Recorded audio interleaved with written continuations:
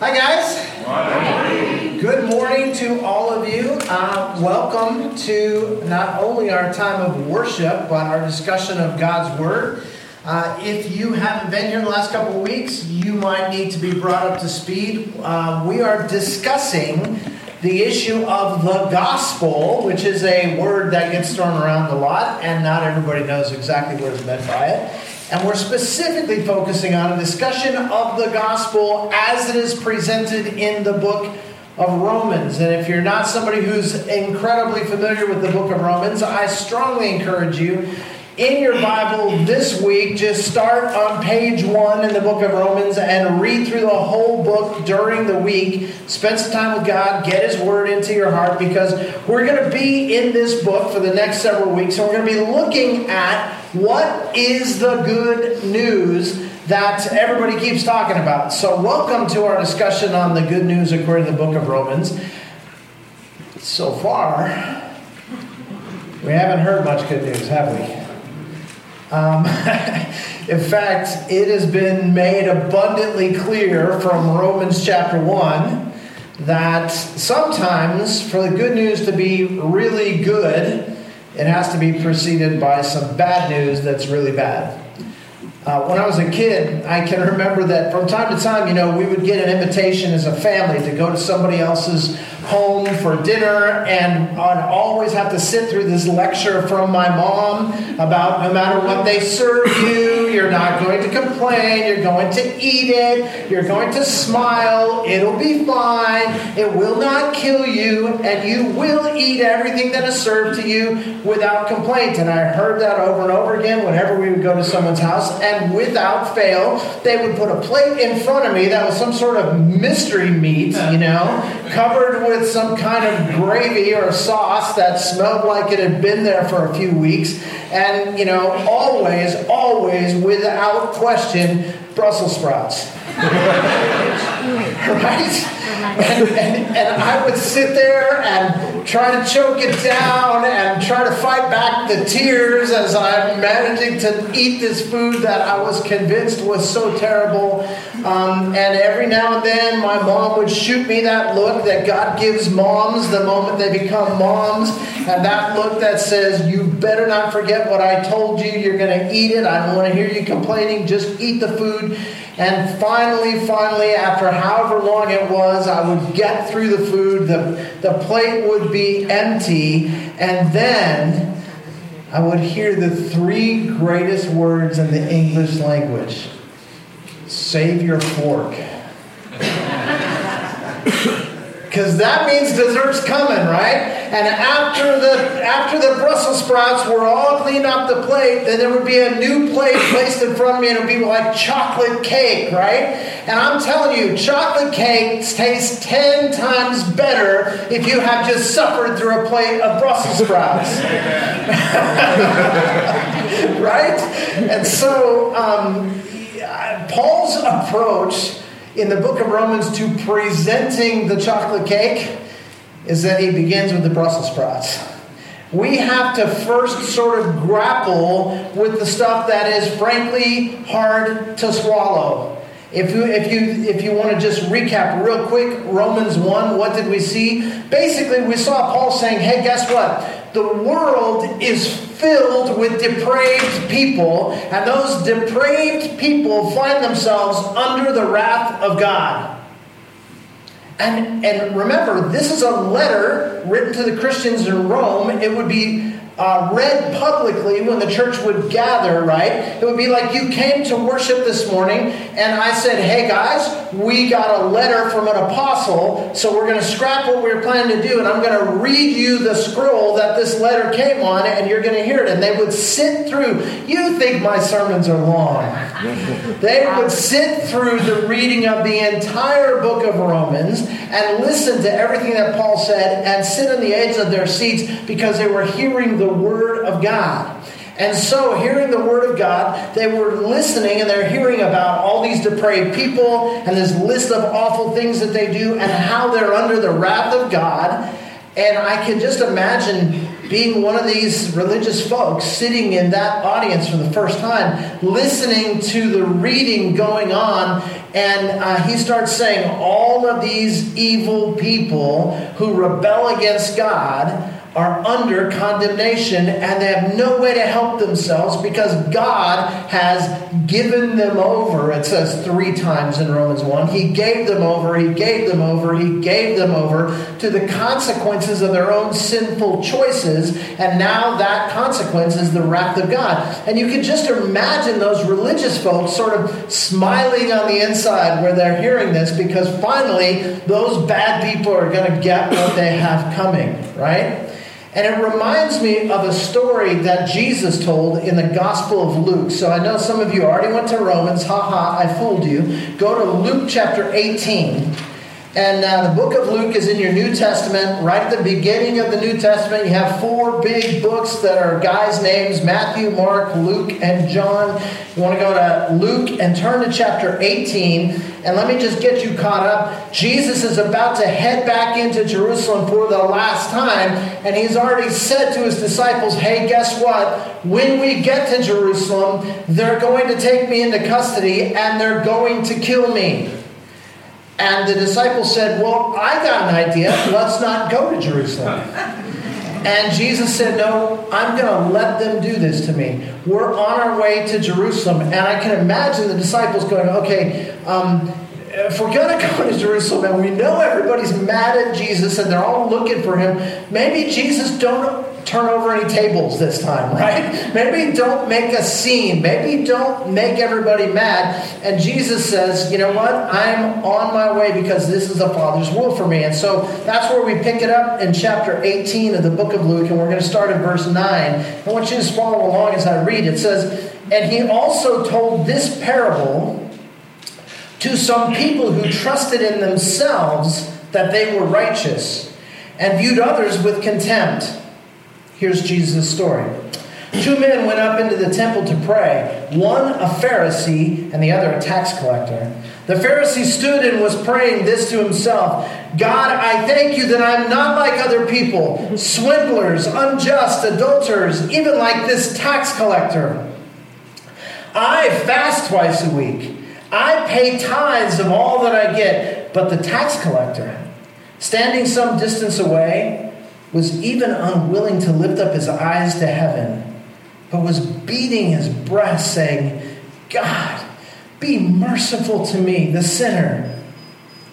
I tell you, this man went to his house justified rather than the other. For everyone who exalts himself will be humbled, and he who humbles himself will be exalted. I love Jesus, the storyteller. I think in some ways Jesus was the M. Night Shyamalan of his day.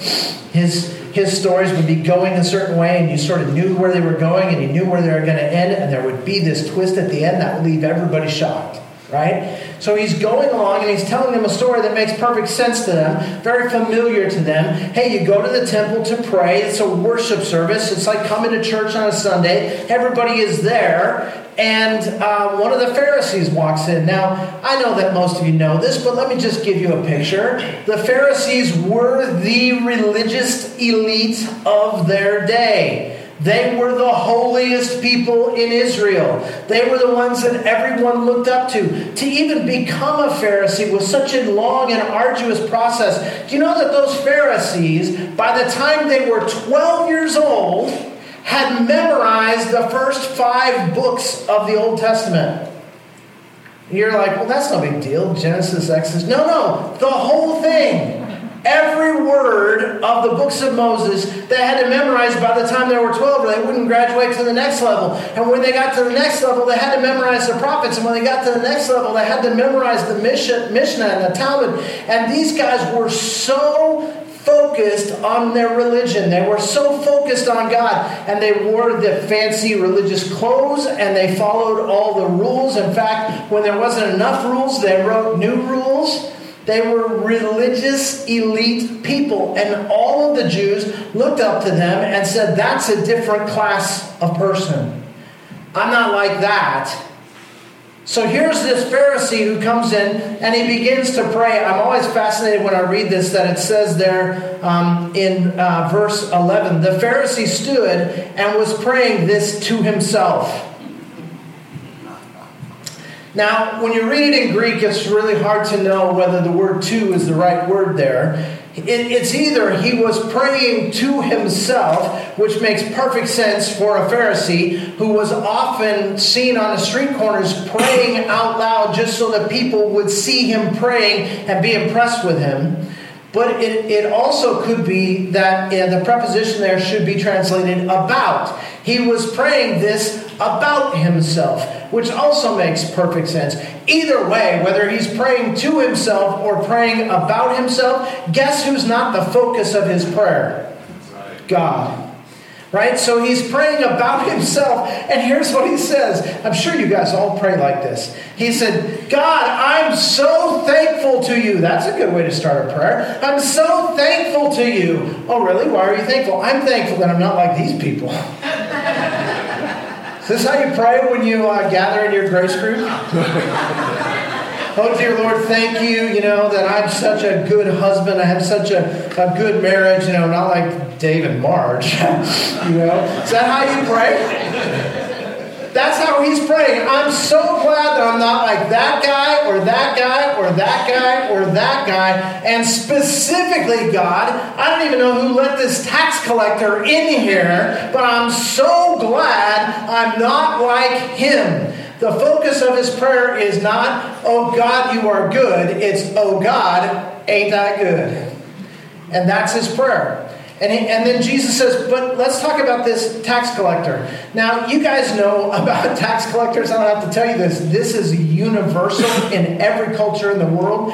Everyone hates tax collectors, right? Don't you love April 15th? Isn't that what you look forward to? Go, man, I hope I get to pay more taxes this year. Well, in our culture, nobody likes the tax collector. And in this culture, nobody liked the tax collectors either. And it was much worse for them. Because the Jews were under the rule of the Roman Empire and they were abused by the Romans and they had everything taken away from them. And on top of that, what the Romans did was they actually hired Jewish people to be from among their own people, go door to door and collect taxes. Now let's just use numbers that are familiar to us. Let's say that your tax bill for the year was going to be $5,000. Well, around whatever their version of April 15th was, somebody knocked on your door, and it was a tax collector. And he said, I'm here not to collect the $5,000, but to get $15,000. And whatever he could make above what the Romans required was his commission. So not only was he committing fraud and basically robbery to these people, but he was a traitor against his own nation because he was collecting taxes to support the Roman government that was oppressing them. So there was nobody that was less respected in all of the culture of Israel than the tax collector. Everybody knew he was a bad guy. He was a complete sellout. So the Pharisee is thankful that he's not like the tax collector. And Jesus' story unfolds, and the audience knows that there is a huge, massive difference between a Pharisee and a tax collector. What they don't know is what that difference is. Jesus says, only one of these men is justified before God. And the crowd is thinking, well, yeah, obviously the Pharisee is justified before God and not the tax collector. And then Jesus does his twist and goes, it's the tax collector. It's the tax collector who was made right before God. Now put yourself in the audience that's hearing this story for the first time. Well, what do you mean? That doesn't make any sense at all. The Pharisee should be he's the religious superstar. He's the one that follows all the rules. He's the one that all of us looked up to. And Jesus says, yeah, that guy, not right in the eyes of God. And the people are thinking, he's the best we have. And Jesus is thinking, yeah, that's kind of the point. that even the best that we have to offer, the most religious, the one who keeps the most rules, the one who follows all the commandments, even that guy falls incredibly short and is not justified by his own good works. Everyone who exalts himself, Jesus says, will be humbled. But he who humbles himself will be exalted. And you can just imagine, everybody's in shock. They're scratching their heads and going, what's going on here? So I have a question for you. Can you see yourself in the mirror of God's Word? You see your reflection when we hear about this Pharisee or when we hear about this tax collector? Because I do. Don't we all have a tendency to want to judge ourselves by comparison to other people, especially if we get to pick the people we judge ourselves against? We can all find our version of that tax collector. Somebody who everyone would agree is more messed up than me. And we want God to grade me based on a comparison to him. When I was in college, I did what a lot of college students did. I took all the fun classes at the beginning, and then when it was time to graduate, I had to shove all these hard classes in at the end, and I wasn't prepared for them. And it came to my last semester, and there was a class I had put off because I did not want to take it, but now I wasn't graduating unless I took it, and the class was physics. And I had to take it that last semester, and the only time it was offered that last semester was Monday, Wednesday, and Friday at 7 a.m. Now, don't you think it should be illegal to have college students do anything at 7 a.m.? And so now I have a class I don't want to take, and it's at 7 a.m., and I go in the first day, and it is being taught by a guy who has never taught before. He's a laid-off aerospace engineer. There were a lot of those in the early 80s when I was in college. And he's teaching physics. He doesn't want to be there. We don't want to be there. And here's his strategy. Now, this will date me a little bit, right? He would turn off the lights in the room. Great idea at 7 a.m. He'd turn off the lights in the room, turn on the overhead projector, and that light would shine up here. Then he would turn his back to us and write on the projector, word for word, everything he was saying. E equals MC squared. And that went on for an hour and a half every Monday, Wednesday, and Friday from 7 to 8:30. Or at least I heard it did. Because what I did was I got together with a bunch of the other students and said, hey, there's no way we're coming to this class every other day, right? No, we're not. Okay, let's make a deal. You come on Mondays, you come on Wednesdays, you come on Fridays. We'll share the notes and we'll get through this. That's what we did. So I would go once a week, take my notes, share with my group, and I learned absolutely nothing about physics. It's the worst I've ever done in any class. I think by the end of the year, I was somewhere around 55, 60%. And then I got the good news. He's grading on a curve. Oh, glory to God in the highest. He's grading on a curve. You know what I got? A B+. The whole class failed. And the only way he was going to keep his job is if his whole class didn't fail, so he decided to grade on a curve. And I was thinking about that when I was reading this passage going, man, I so want God to grade on a curve. It would just be so great when I look at who I am and I know the ways that I fail and I let God down. Wouldn't it just be great if I could pick 7 or 8 people and go, okay, God, this is going to be my group, measure me against them. The thing is, that's not how it works. I'm sure Paul's original audience was thinking, it makes no sense. All these people, they're all under the wrath of God. I get that part.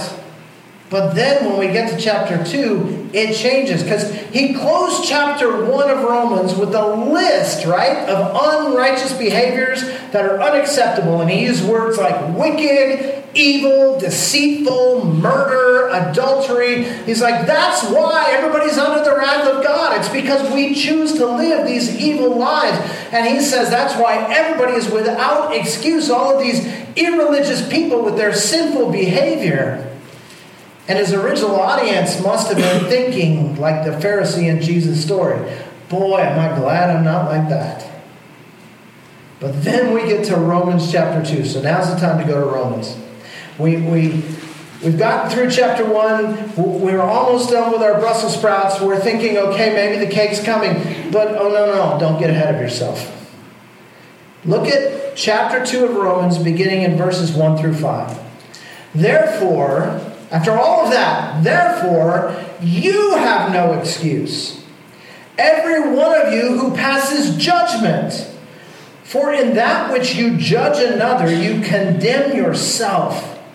For you who judge practice the same things. And we know that the judgment of God rightly falls upon those who practice such things. But do you suppose this, O man, when you pass judgment on those who practice such things and do the same yourself, that you will escape the judgment of God?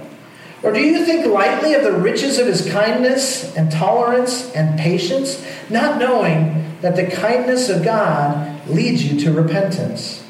But because of your stubbornness and unrepentant heart, you're storing up wrath for yourself in the day of wrath and revelation of the righteous judgment of God.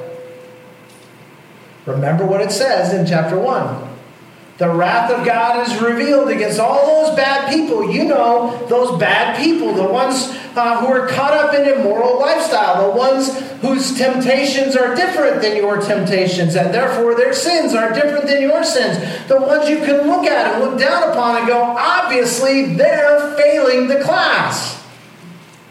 Those people are under the wrath of God. And then the chapter ends with God expanding the list to those who are arrogant, to those who don't show mercy, to those who are unloving toward others, to those who gossip and talk behind people's back, to those who are envious, to those who, God forbid, disobey their parents.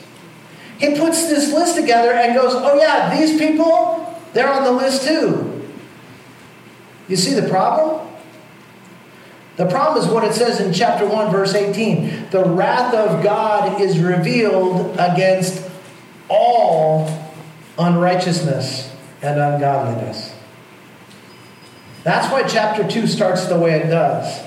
We are all in the same boat. And therefore, when we pass judgment on people and exclude them from the grace of God, we're just as guilty as they are. Look again at chapter 2, verse 1. Therefore, you have no excuse, every one of you who passes judgment. For in that which you judge another, you condemn yourself.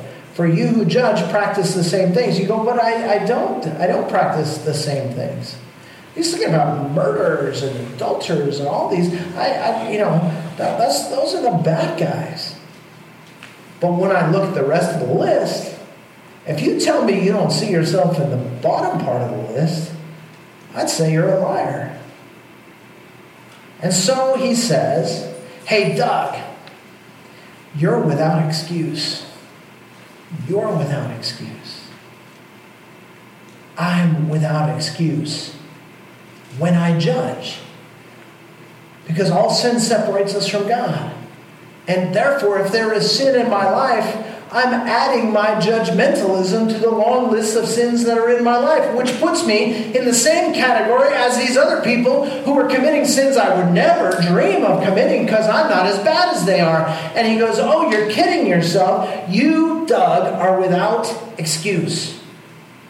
See, the biggest mistake we can make is that when it comes to holiness, we compare ourselves to other people when we should be comparing ourselves to the holiness of God.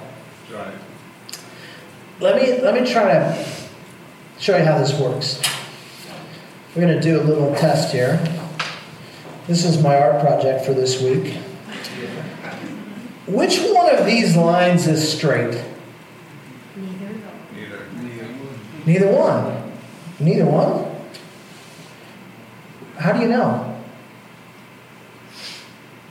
How do you know neither of these lines is straight?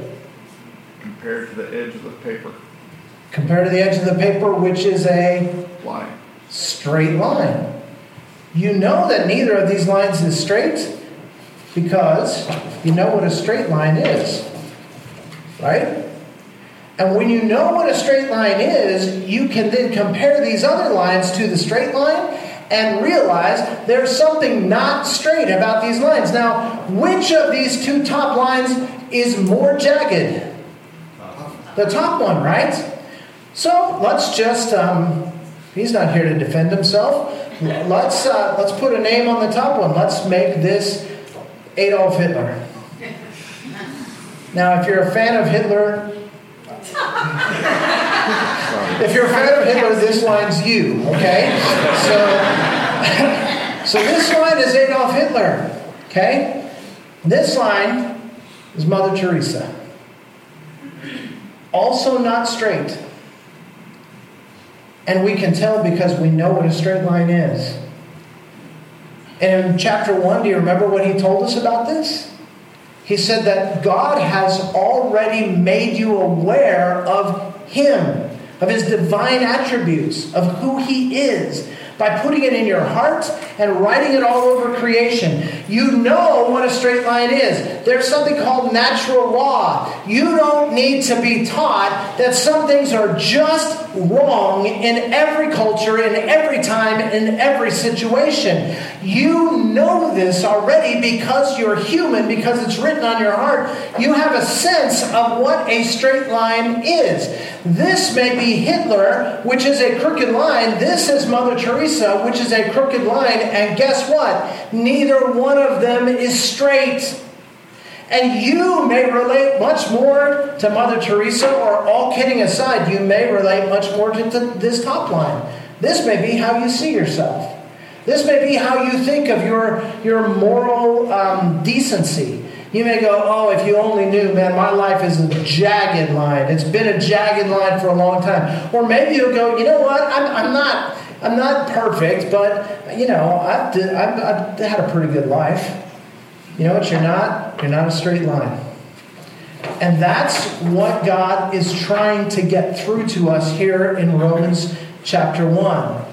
There has only ever been one man who has lived his life on a straight line, and his name is Jesus.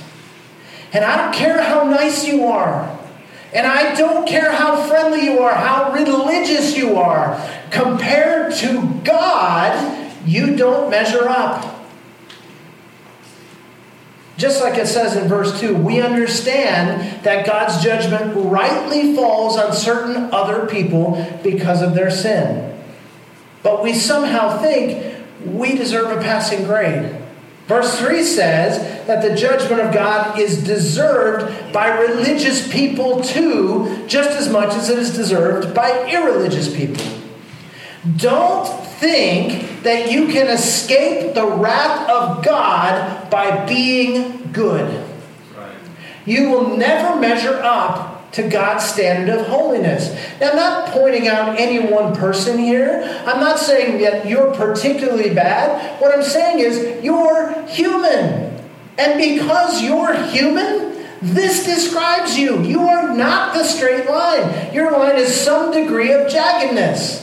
And God, who is a straight line, knows the difference. You don't get to compare yourself to Hitler or Mussolini or, Jeffrey Dahmer or whoever it is that you would get a passing grade compared to. And look at verse 4. Or do you think lightly of the riches of his kindness and tolerance and patience, not knowing that the kindness of God leads you to repentance? Don't think lightly of God's kindness and tolerance and patience. You know why? They're your only hope. It's God's kindness. It's God's tolerance. It's God's patience that gives you any hope whatsoever. It says it is His kindness that leads us to repentance. But there is some good news in all of this. Guess what the Bible tells us about God? He is kind. He is patient. He is tolerant. He does love us. So let's just call it what it is. We have gotten ourselves into a mess.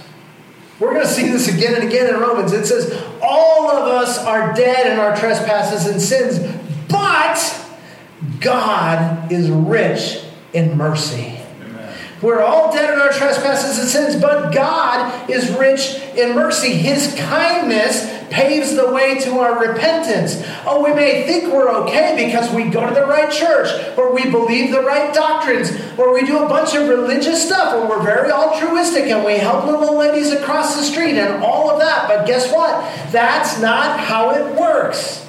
Jew or Gentile, Paul says in Romans chapter 2. We might say Presbyterian or Catholic, American or Iraqi, man, woman, or child, good guy with a white hat, bad guy with a black hat. It doesn't make any difference. We are all in the same boat. Turn the page to chapter 3 of Romans and skip down to a very famous verse in verse 23. Romans 3:23, here's what it says. For all have sinned and fall short of the glory of God. Underline all, highlight glory of God. The standard is the straight line. The standard is God's glorious holiness. None of us reaches that standard. That's why we underline the word all. All have sinned, and we all fall short. We're dead in our trespasses and sins, and you know what a dead man can do to bring himself back to life? Absolutely nothing. He's dead. Friends, don't rely on being a good person in order to gain favor with God. We're all utterly dependent on His grace and His kindness and His mercy that calls us to repentance. And it's in that repentant response to God's gracious, amazing calling, and only because of that grace, that we can ever hope to find true life. So, whoever you are, we have to come face to face with the bad news. We are all dead in our sins, and our only hope is the grace and mercy of God. Your line is not straight enough, and it never will be on your own efforts. We're all like the tax collector in Jesus' story. We have no rightful claim on the mercy of God. He shouldn't have even been there in the worship house that day. Given all the sin in his life, all we can do is beat our breasts and cry out to God and go, oh God, don't kill me now. Oh God, have mercy on me, a sinner. Some of us, honestly, all kidding aside, some of you, if you had to draw a line representing your life to this point, that line would be very jagged. Some of you have been pretty much a good kid. Follow the rules. Nice to your parents. Stay out of jail. All that stuff. Your line might look like this. Your line might look like this. Some of us need to repent of our immorality and wickedness before a holy God. Some of us need to repent because we love to sit in judgment of others, when in fact our own sin separates us from a holy God. But the good news is that God is loving, that God is kind, that God is merciful, that God is gracious, that God is forgiving. And just as the line that represents your life will never be so straight that God will accept you on the merits of your good behavior, it's equally true that your line will never be so jagged as to separate you from the reach of the grace of God. Amen. The bad news is that all of us are lost in our sin. Even the religious folks who follow so many rules. And that news is hard to hear. It's hard to preach.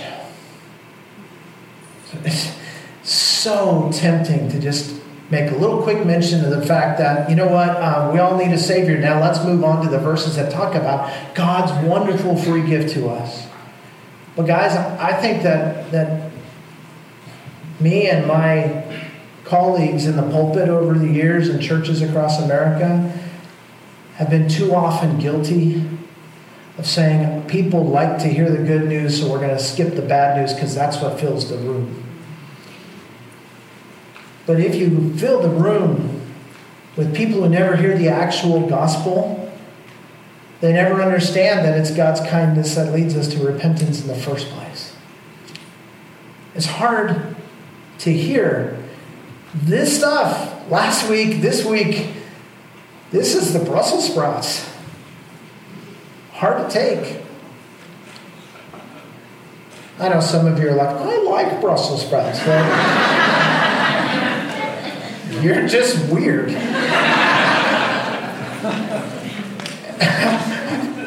If you like Brussels sprouts, just go with my analogy. They're hard for me to swallow. Right? So if it's hard for you to swallow the things that we're hearing in Romans 1 and Romans 2, welcome to the club. This is the Brussels sprouts. The bad news is hard to swallow, but that doesn't make it any less true. But the story doesn't end with the Brussels sprouts. Because as we struggle, I'm going to press this analogy as far as I can. As we struggle to digest the bad news of Romans 1 and 2, there's a distant voice that we can hear if we stop arguing long enough to get quiet. Can you hear it? Can you hear what he's saying? Save your fork. It's the voice of God from heaven. Save your fork. The good news is coming. The chocolate cake is on its way. And now that we've swallowed the hard stuff, the sweetness of the good news is even sweeter by comparison. The good news is coming as we continue our trek through the book of Romans. But guys, we will never understand the value of the good news. We will never receive the value of the good news until we have come to face with the truth of the bad news. And the truth of the bad news is, I don't care how religious you are or how irreligious you are. I don't care if you were raised in the church or if you were raised in paganism. I don't care if you're a Muslim or a Jew or a Jehovah's Witness or a Baptist. I don't care if you're rich or poor. I don't care if you're a Republican or a Democrat. I don't care. You need Jesus. That's the bad news. The good news is he sees your need and he meets your need. What a mighty God we serve.